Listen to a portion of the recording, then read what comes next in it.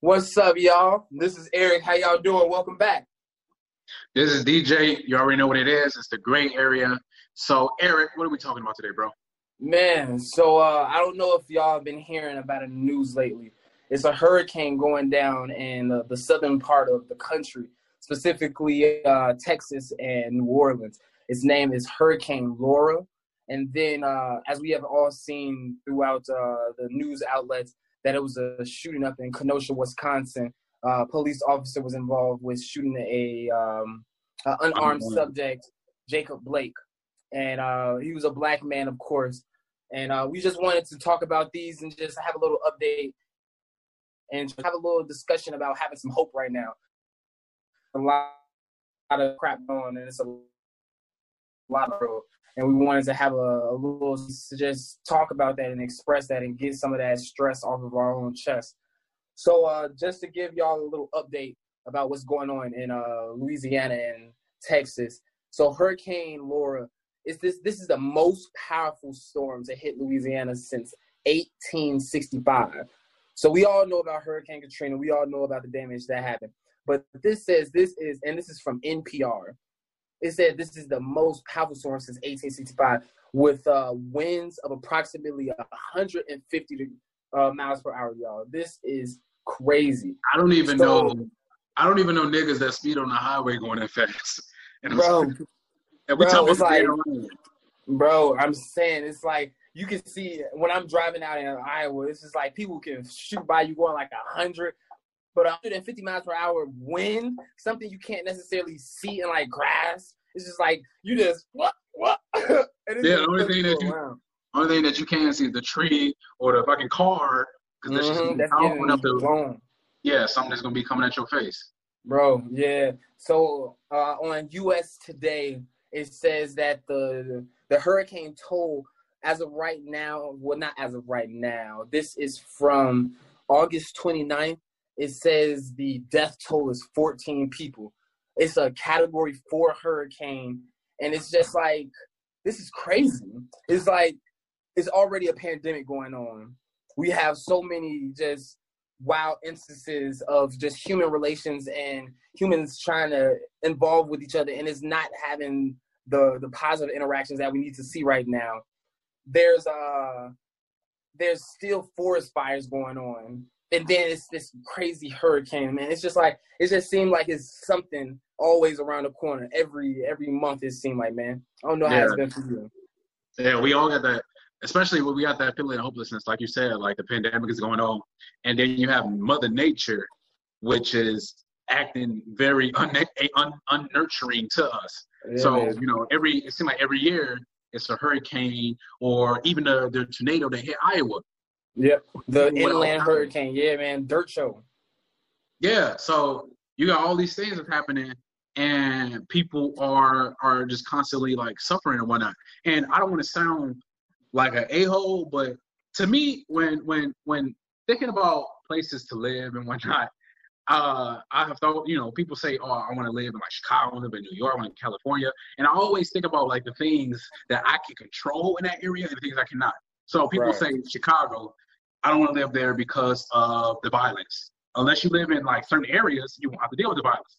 You avoid that all the way through. Okay, you deal with cold in the winter, whatever. Then you start getting to the southern part. We're talking about like Louisiana, we're talking about Florida, we're talking about parts of Texas and whatnot.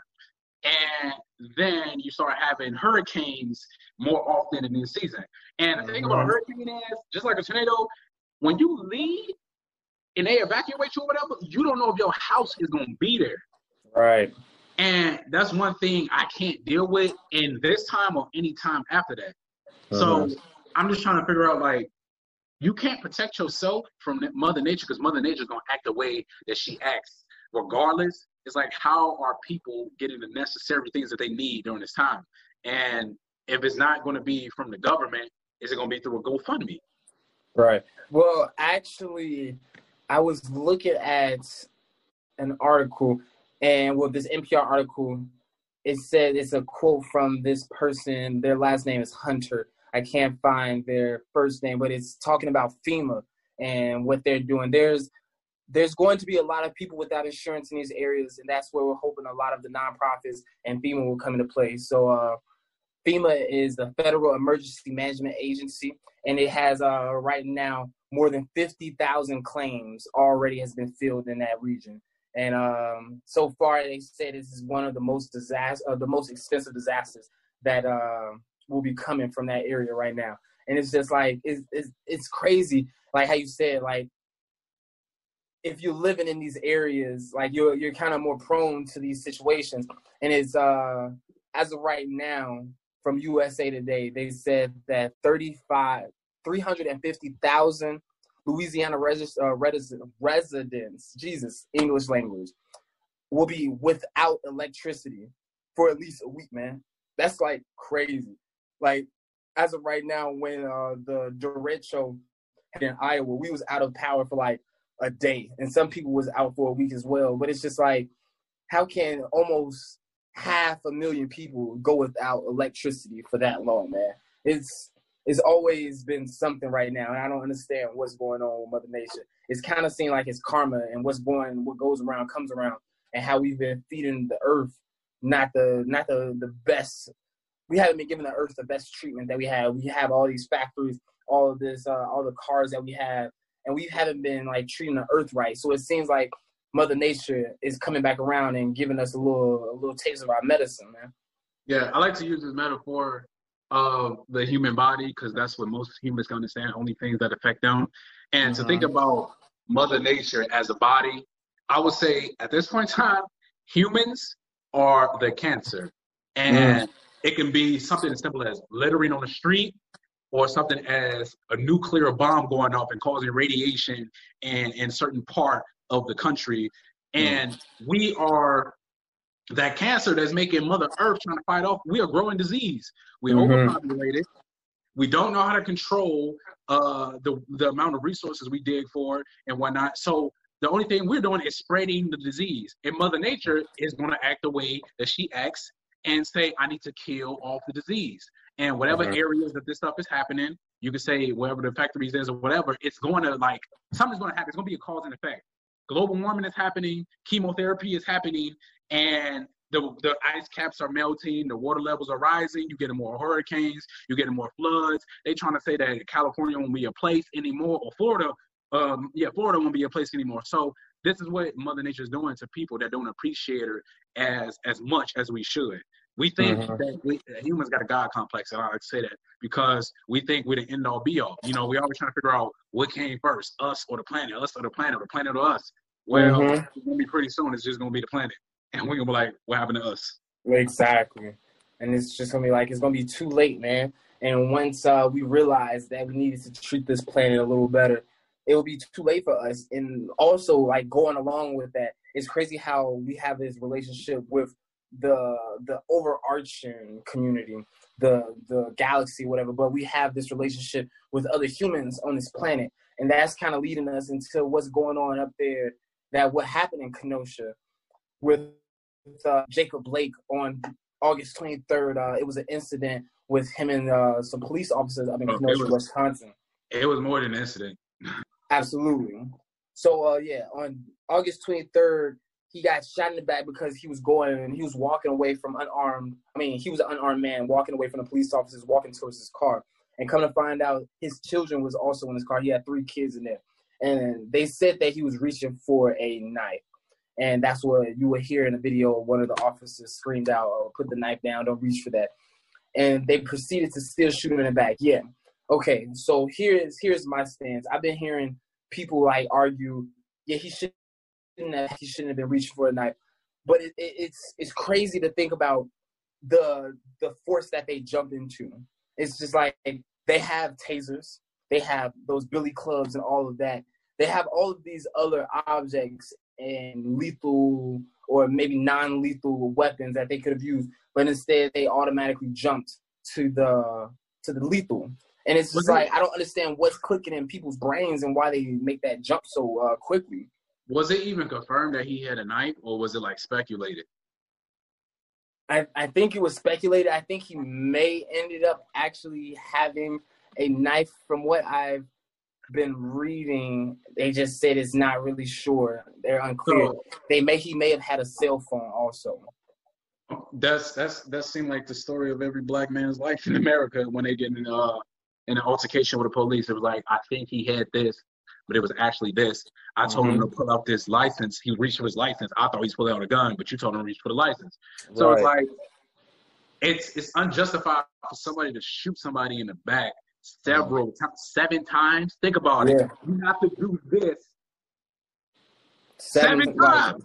It's just like after the first one, you could have stopped that. But then it makes me think of like what in there and that police officer. Yeah, you've also heard the argument. You never know what that police officer is going through at that time in that moment. But it's also something. Let's think about why they thought that was necessary. It takes 7 bullets. Fuck, I had like a perfect point that I was about to say, and then fucking yeah.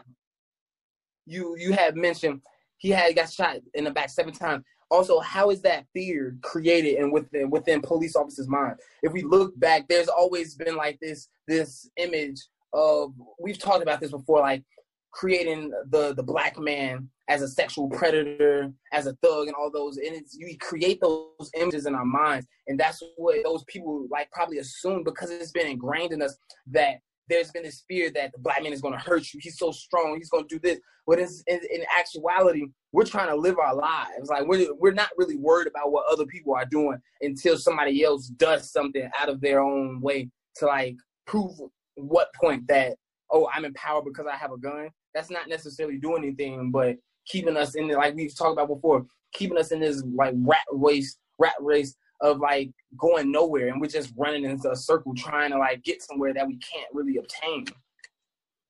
Yeah, like I can tell you, I'm not gonna even say I could tell you definitely, but white people, specifically, I feel like white men fear a lot of African Americans, and you can see it just throughout American history when they made the movie A Nation is Born with the KKK, and they tried to make them seem like the white saviors, and the black person was the super predator that was out for white people's blood and everything else. So everything that you see with a black man is a threat. But it's funny how they believe the propaganda that they put out is their propaganda. And it's sad because some black people believe into it, but it's like, it's even worse that when you have a whole country that believe in it and we just keep getting shot and stuff like that. And it's even more sad that we have all these situations that's going on with George Floyd and many other people that have been in an incident with the police, and we are still getting shot. It's almost like they said, F your protest, F your Black Lives Matter, F your whatever you have been doing, your Million Man March, your anniversary for this. Everything you did for the civil rights movement. Yes, so they saying F it immediately because they don't care in any sense of the word. And, you know, Donald Trump went on television to say the same thing where people say, oh, police officers have a lot of stress and this and that. It was like, okay, I don't think it was a domestic violence situation. It was not confirmed that the man even had a gun. His kids are in the back of the car. I know somebody can tell when kids are in the back of a car because the kids are probably saying something, or you can look and see. But even then, a bullet is I ain't gonna even say more justified, but 7 bullets ain't. 7 bullets ain't justified in nobody's back. And then to make it even more interesting, what happened after when they was like protesting, Eric, about this kid? Bro, that's what I was saying. How we was talking about a little bit earlier, how it seems they have this fear with us, but when it comes to the opposite side, there was a young guy. White man. Yeah, white man, 17 years old. I'm trying to find his name. Cal something. I don't really care too much about his name. But he came up from Illinois, drove past one state line. He went from Illinois to Wisconsin. And he had an AR-15 or some heavy assault rifle, killed 2 protesters in that process when police were in the process of like arresting other protesters out there for protesting the murders that are happening to them. They proceeded to let this young white guy walk by, and he put his hands up, and it still was just like, oh no, you go ahead. Let me give you some water. Let me say you're doing a good job. Thanks for being out here.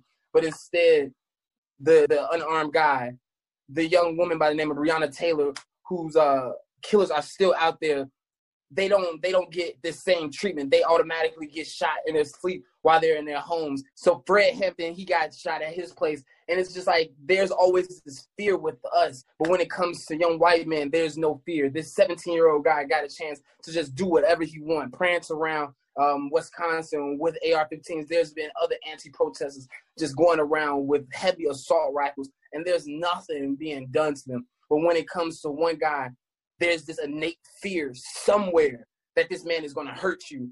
But when you are actually faced with people that are actually hurting people, that, oh, they all easy peasy, they can do it. And it's just like, what hypocrisy is this, man? I don't really understand it, man. I don't understand. Yeah, I don't either.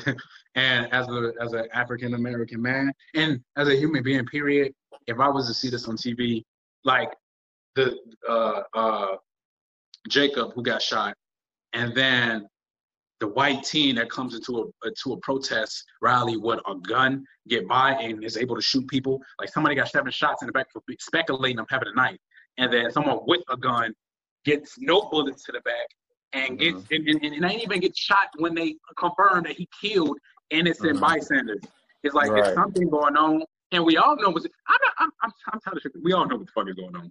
We all know what the fuck is going on. Right. They are treating Black people like garbage. They're treating minorities like garbage. They're putting kids in cages at the border and everything else. If you are white, you are privileged, and you are basically safe. They see you as one of their own. So now what if Black people start thinking the same way? Let's put that in the scenario. What if Black people, because we seem to be forgiving and trusting, and the white people know that because, you know, they studied us for years and shit like that. So what if we weren't as forgiving as we are and seeing every white person as the enemy unless they were entertaining us by playing basketball? You know, Steve Kerr, he all right because he can shoot jump shot. Or Eminem, cool because he can rap a line.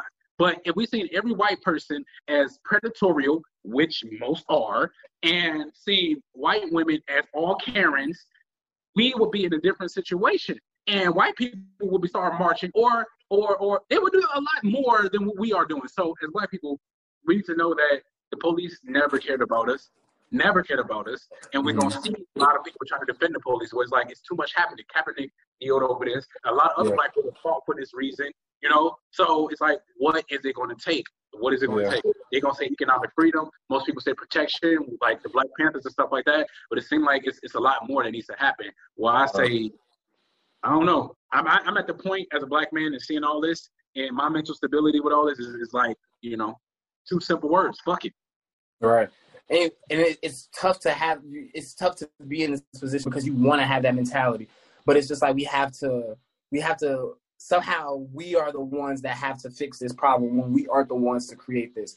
So in that breath, like I didn't just want to have us here just talking from emotion and doing all. I want to talk a little bit about some concrete steps that we can do, and how the focus been of lately, defund the police. So when we say that, we're not saying take away the police, even though in some communities we could take away the police and insert community watch groups, which is what gangs were, and how the connotation of gangs changed over the years because of like other parties like and getting people to see it as one way. Gangs were in place to protect their own communities from police and from KKK and people like that.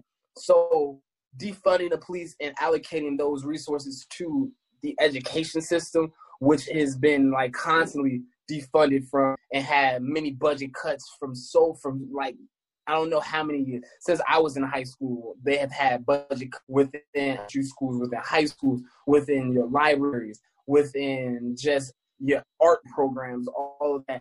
Take some of that money away and then implement community watches.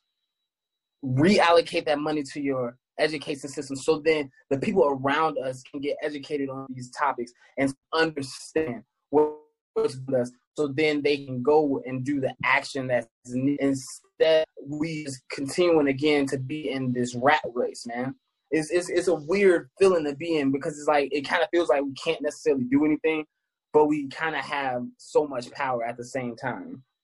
Yeah, I guess you could say that, but you know, I'm still at that fucking perspective. Yeah, you gotta be optimistic. Optimism is the key and the way to go, my brother. But it's like, how much shit do we need to put up with? You know, a lot of people are tired of marching And when you Right. see it again and again in the news, it was like, but keep doing, keep taking the higher road opposed to everybody else.